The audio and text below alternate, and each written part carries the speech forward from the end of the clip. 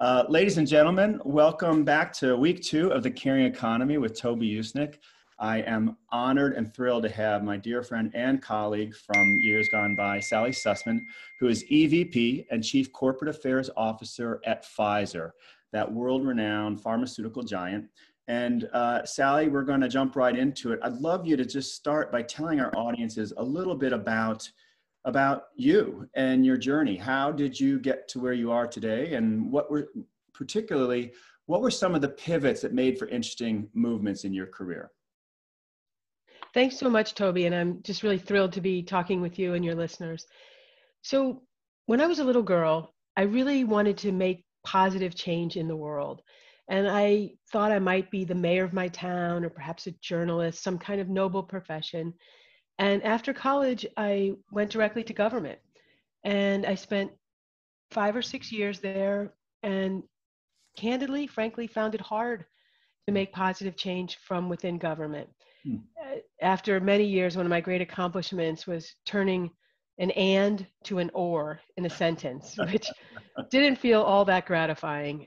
So I had an idea, I formed a theory that real change, paradigm shifting change, is most likely to happen from big, large, well-resourced public-facing companies. Mm-hmm. So I set about my journey after that pivot to work in companies and to work in the corporate affairs space, as you know, because that's where we met, first at American Express, which I thoroughly enjoyed, and then at the Estee Lauder companies, which was great because that's a company and a family, very public-facing, very engaged civically.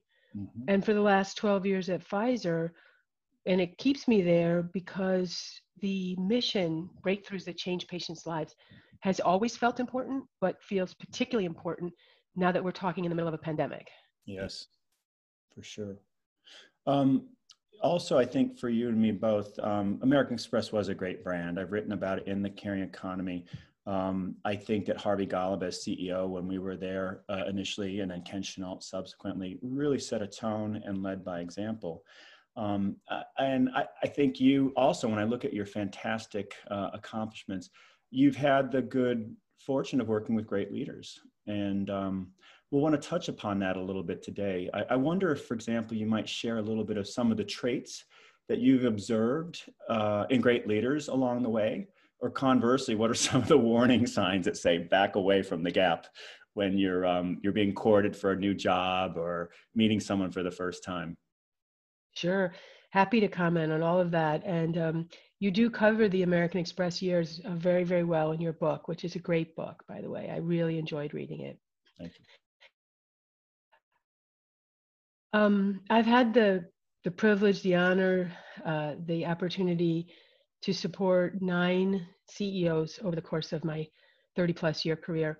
Wow. And each one was special and brought something unique to the table. To answer your question, Toby, is a very thoughtful question. The ones that were the best were the leaders who had their own voice, who really know what they believe, what they feel, that they are able to speak from the heart. They don't need talking points for every engagement, to have a core and a philosophy. Mm-hmm. Those are the ones I find most inspiring. And I'm sure you've heard this saying many times, but you know who a leader is because they have followers. Mm-hmm. And several people like Ken Chenault was a natural leader because he had so many followers. His ascension to the CEO-ship was, cemented by that group of followers he had in the company. Mm-hmm. The one thing I learned is a death trap among CEOs is insecurity. Mm-hmm.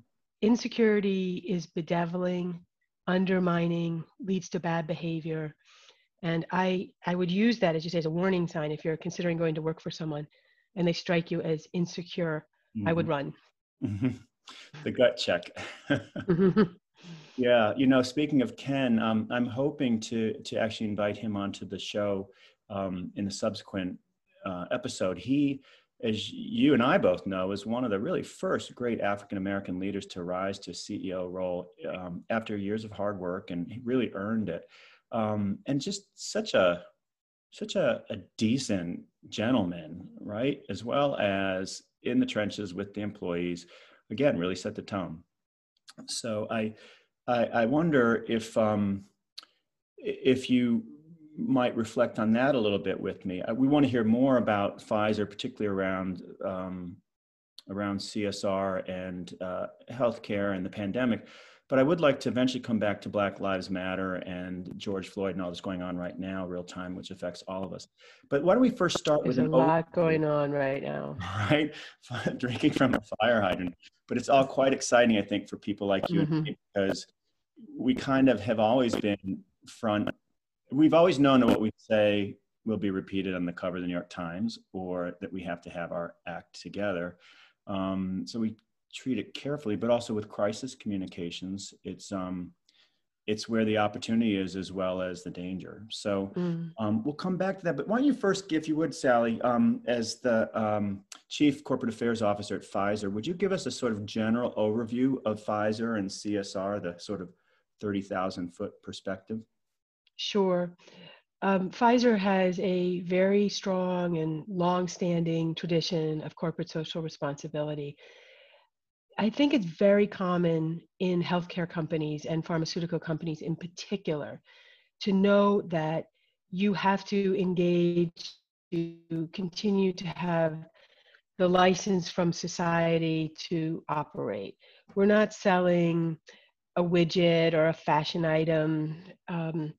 And so the bar for us is very, very high. I sometimes tell a little joke that, I left a company, Estee Lauder, that was beloved, utterly beloved, that made lipstick. And I went to a company that makes life-saving medicine, but wasn't liked in every corner. And so I studied that question and I thought deeply about that question. And I realized it's because when it comes to your medicine, your health, your family's health, the bar is really high. The expectations are really high. And so having a robust corporate social responsibility program at Pfizer is important. And I'd like to just touch quickly, Toby, on two things we do that I think are very, very important. Please. First, we've made a commitment to eradicate blinding trachoma in sub-Saharan Africa. And so that is a donation of Zithromax along with education tools. And I've been in these countries and seen the dosing programs and how villages are learning about things like washing hands rituals and safe toilets and good clean water practices. And I love having a goal that we want to eliminate this problem. It's very inspiring and it means a lot. So that's one. The other one, which I just love, is our Global Health Fellows, where we take, it's a skills-based volunteering. I know you know a lot about that. Mm-hmm. And so if people have worked at the company for several years, they're given the opportunity to go into the field.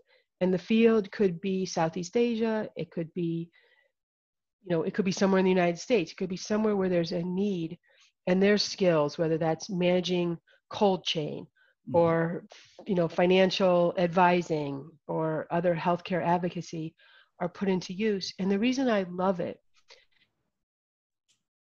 because to me, corporate responsibility is really about showing your corporate character. And people who don't like pharmaceutical companies often don't know anyone who works at one. And giving the opportunity for our people to be in the field and to be known is great for the good that it generates, but also for the reflection it puts on the company. Mm-hmm. May I ask you a two-part question on that? One, just for you personally, have you actually been a participant in the Health Fellows program? Have you taken that sort of break, so to speak? It's so funny you ask that. I would love to. And I dream of this, but unfortunately, it seems that my job somehow disqualifies me for this opportunity to go 6 months into the field. But it is an ambition of mine. It is a goal of mine. Yeah, because I do go visit people when they're on their missions, and I'm always they're lit from within when they're doing this kind of work. It's really very exciting. Well, I know that because I love following you on LinkedIn, and I see when you're out in the field, and I always give you the thumbs up because I know you and I know the work you're doing, the important work you're doing. But Um, yeah, I guess there's only so much time in the day as well, and you have such a big role there. Again, we're with Sally Susman, who's the EVP and Chief Corporate Affairs Officer at Pfizer. Sally, building on that, those two fantastic examples of Pfizer's CSR, I'd like to ask you about global versus local, or sometimes what we call glocal, particularly in this tumultuous era we're seemingly living in. It's great that you're doing all these things globally, but I would imagine you also you get some jealousies or rivalries or resistance about, well, why aren't you doing more here or in my backyard? How do you balance both corporately and then just professionally yourself? How do you balance the international from the domestic, if you do? Yeah, I'm not surprised you're asking this question. I know you've always had a passion around global issues, the world as a connected place. You know, there is so much demand that we will never ever be able to meet it. So what I encourage our team is to really have a strong definition of what it is we do, which also is what we don't do. And so that the decisions of yes and no become easier. So we really focus on global health and healthcare disparities. And so, you know, we're not interested in going to a gala in particular. We're not that kind of company. And we have to keep these definitions and boundaries so that we can have impact. And I would argue, Toby, that the same is true for a person, for an individual. And I know you're familiar with this. The number of people that knock on your door and say, can you help me with this? Will you join us in that? You want to say yes, because these are all wonderful people and good causes. But I think it's important to sort of shape your priorities. And for me right now, I really have two priorities. My work at Pfizer, helping right now to bring forward a vaccine for COVID, and the work that I do at the International Rescue Committee, trying to support refugees who I believe are among the most vulnerable people. So it's hard to say no. It's painful to say no, but you're actually doing a kindness because you're not spreading yourself so thin and losing your ability to have impact. Absolutely. I'm glad our listeners are hearing that. And I will come back to the IRC, where I know you are co-chair of the board there with fantastic leadership. But before we do that, I want to ask you a bit more about your colleagues at Pfizer. How do you get them engaged? Obviously, the majority of people there share the mission, the vision, and are on board. And I believe you have fantastic retention there and recruitment capabilities.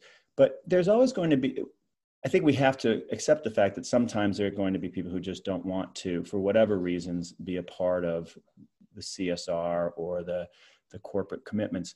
But we still have to give them the opportunity and give them our reasoning for it. How do you do it at Pfizer? And you know, it's like that old line: how do you lead a horse to water? How do you get it to drink? Kind of thing.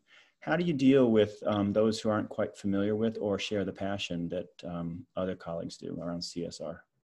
You know, Pfizer has about 90,000 employees, and it is, again, one of the most purpose-driven environments I've ever been a part of.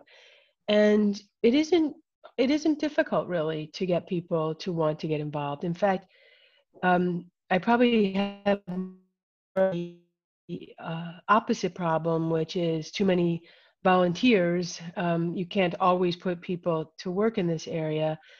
But it's what I think is particularly interesting is being in a science-driven company. And scientists, it's not a sexy profession. Scientists don't get into science to get rich or to be famous in particular. And in many cases, one scientist will take the work of their predecessor, decades of work on it their whole career, and then turn it over to their successor, laboring in anonymity, really, as you know, it takes decades and decades to build cures and new treatments and new novel therapies. So these are, you know, very good-spirited people who really care, and they're there to make a difference. And so CSR is a logical next step for them. Great.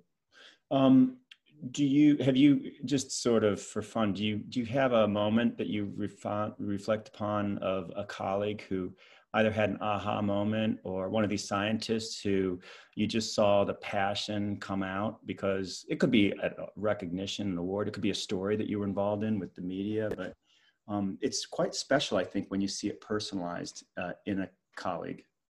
Are you talking about CSR specifically? Well, yeah, CSR, but more broadly, I should say just purpose-driven sort of recognition, accomplishment, feeling like you're on the right side of history. It could be a younger colleague, it could be an older colleague, but I feel like you know when you've touched really the soul of a colleague by whatever Mm-hmm. that you've done. Mm-hmm. It's funny that you asked me this question because I believe we're having our aha moment right now. Mm-hmm. You know, the drug industry is a beleaguered industry in its reputation, and you know, it's full of failure, as all science industries are. You spend more time, you know, not so little of what you work on actually makes its way through to be an advance. In fact, you know, you and I were both involved in the early 90s with the gay civil rights movement and the traumas around HIV and losing young men to AIDS death. So that was also a very purposeful time in the industry because now, you know, people can live with HIV for a very long time. And I believe we're on the cusp of a vaccine for HIV. So you get these moments every couple of decades, really, where you get this once in a lifetime or 2 or 3 times in a lifetime opportunity to make an impact difference. And the work that we're doing right now is taking a process of vaccine development that can last anywhere from 4 to 12 years and trying to do it in 3 or 4 months. And taking processes that are linear. First you try to discover something, then you test it in rats, and then you test it in primates, then you test it in humans. Then you buy raw material. Then you reconfigure your line and begin to produce. We're doing all of that at once. Wow. With this kind of, again, a moonshot moment that we will be producing vaccines before we know if they're safe, efficacious, and approved. So that when, and if they are, and I believe they will be, we'll be ready. I mean, the world really needs this vaccine. Yes.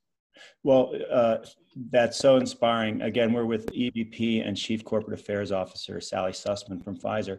Sally, I'm also reminded that here we are all these years later, post HIV/AIDS, and Anthony Fauci is with us in the middle of it all again. It's kind of like, wow.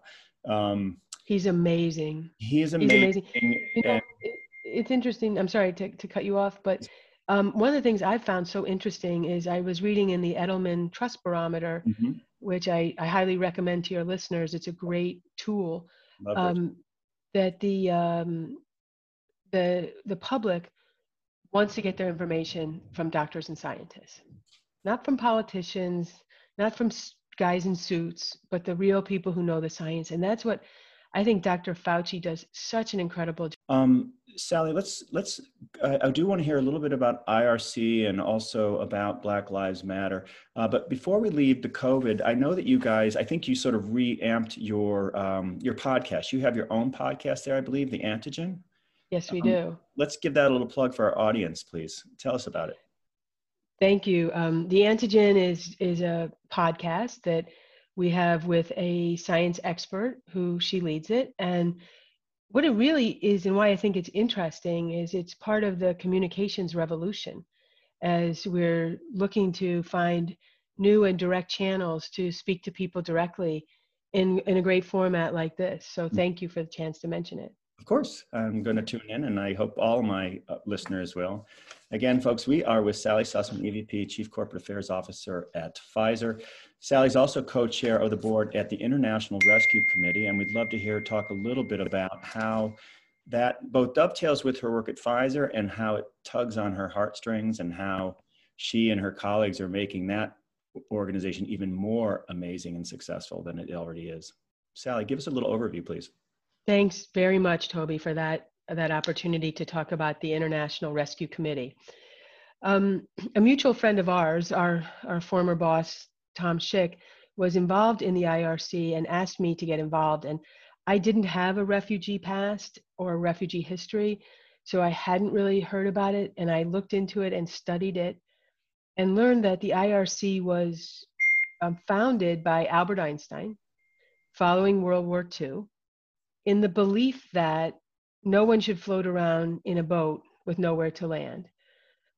And it became, a very important NGO that attracted a lot of smart and thoughtful people to it. Every living former Secretary of State is on our board of advisors.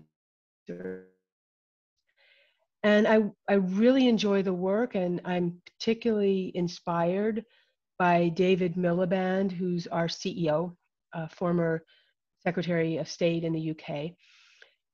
And then more recently, as the refugee situation became much, much more, intense, and so many people on the move, fleeing violence and other forms of oppression, it's really become an overwhelmingly positive part of my life to be honored enough to have an opportunity to help these people who are so brave. I never think of a refugee as a victim. I think of a refugee as a hero, because they have picked up their family, they've left their homes, their comforts, their safety to pursue a better life. It's the ultimate American story to me. And I thoroughly enjoy my work there. I have visited refugee camps. I've seen the resettlement offices back here in the United States, and really had the honor of meeting some of these refugees who are great, great citizens. Sally, that resonates with me also, because I think a lot of our listeners see things on the news, but don't realize how vast and complex this situation is for refugees. We've heard a lot about Syria through the years, but then there's Venezuela. It's a constant flux, and it's not going to just go away as the news cycle moves on. So kudos to you. I also found I had some clients in last summer. I took them over to IRC, some tech billionaires from San Francisco who were interested in the work there. And what I learned that reinforced my my sort of wow factor with IRC was what they're doing with Sesame Street Workshop. Who doesn't love Sesame Street? But to have a first refugee character on Sesame Street, and to be actually doing the delivery of content for these refugee students in these camps was just phenomenal. I mean, really thoughtful and holistic. Yeah, thank you for making that visit, and for learning a bit more. We were fortunate to win a MacArthur grant in partnership with Sesame Street to provide a program of education for children who are in refugee camps. I mean, one of the most stunning facts I think I've ever heard is that the average person stays in a refugee camp something like 17 years. Wow. So, it's not this idea that you transit in and you transit out. When I was in Camp Kakuma in Kenya, I asked what was the most frequent medical procedure that happens in the camp, and I didn't know what it would be. Mm-hmm. It's birth. Wow. Yeah.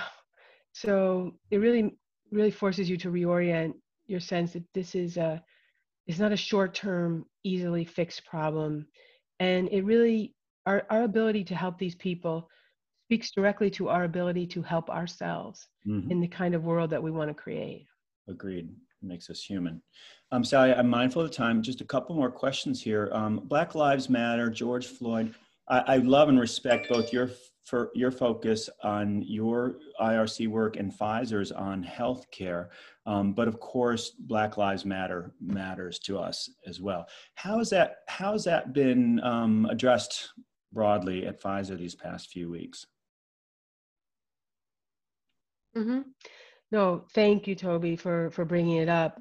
It's a conversation we need to keep having. And Yes. I think that Black Lives Matter and the murder of George Floyd at the hands of the police is something that we all need to keep talking about, and that large companies like Pfizer are very engaged in a conversation. Our CEO, myself, and a few others met with Pfizer's global Black community. I had a town hall this week with my department to hear the stories, to invite and ask our Black colleagues to share their experiences inside and outside Pfizer. Mm-hmm. And I've been trying to think deeply about how can this moment be different? Mm-hmm. I mean, we've seen people killed at the hands of police many times, and it seemed like it just goes on, and it happened, and we'd move on, and it would happen again. And I actually think that COVID and the remote working may provide an opportunity that people are perhaps feeling more vulnerable themselves, more tuned in. Mm-hmm. We're leading quieter lives, basically, and not racing around, running to business trips or restaurants. We're quieter, and I'm hoping that means that this issue finally gets the reflection that it deserves and the attention that it demands. Mm-hmm. And the head of Pfizer's global Black community, a gentleman named Bert Bruce, said that what we need to do is to be doers. Yes. So we listen, we learn, but then there's an obligation to do. And so many of my white colleagues have said to me, I don't know what to do. I don't know what to say. And I think just start simple. Mm-hmm. Attend a protest. Teach your children what is right and wrong. Correct your parents if they, are uneducated, or make even simple steps are important, but step taking we must do. Absolutely. And ask questions, right? Mm. I'm trying to, in every circle, professional, familial, social, to not only talk about this, but then say, all right, now what about us guys, gals? What can we be doing to make sure that this time is not different? I've also, I don't think, I haven't had a chance to catch up with you, but I've just joined the city's test and trace corps as a supervisor. So I'm going to be doing that as well, which, as you know, is so has such an impact on black and brown people. So that's going to be quite education, and I hope helpful for me and for the cause. So let's keep on it. That's very cool. Yes. So Sally Susman, I want to thank you. I have one quick question, but first, this is Sally Susman from Pfizer, the fantastic, wonderful EVP and Chief Corporate Affairs Officer, longtime friend and colleague of mine, Toby Usnick, here on The Caring Economy. Sally, I've written my book. You've said you are writing a book or want to write a book. Anything you want to share in advance for any of our listeners? Oh, thank you, Toby. You are so sweet. I love writing. I find writing to be an incredible ritual of clarification. And I've taken several attempts at various novels and memoirs. And I think I've come to realize my form is the essay. Mm-hmm. So I've been writing a lot of essays. Some have been, I had one published recently in Time Magazine about my hair. Okay, so it's not all serious. And I also appreciated you mentioning my LinkedIn. I work very hard to put out content to people that I hope they find engaging. And I'm very grateful to LinkedIn. I think it's a tremendous vehicle for getting one's views, especially about the workplace out there. So I agree. I'm finding my way. All right, well, Sal, we're going to promote your LinkedIn profiles as much as we can. I think also, to your point, that helps with Black Lives Matter and these other causes like the IRC. You have platforms, use them. Ladies and gentlemen, again, I want to thank Sally Susman from Pfizer, and I really appreciate your joining us here on The Caring Economy with Toby Usnick. Have a great day.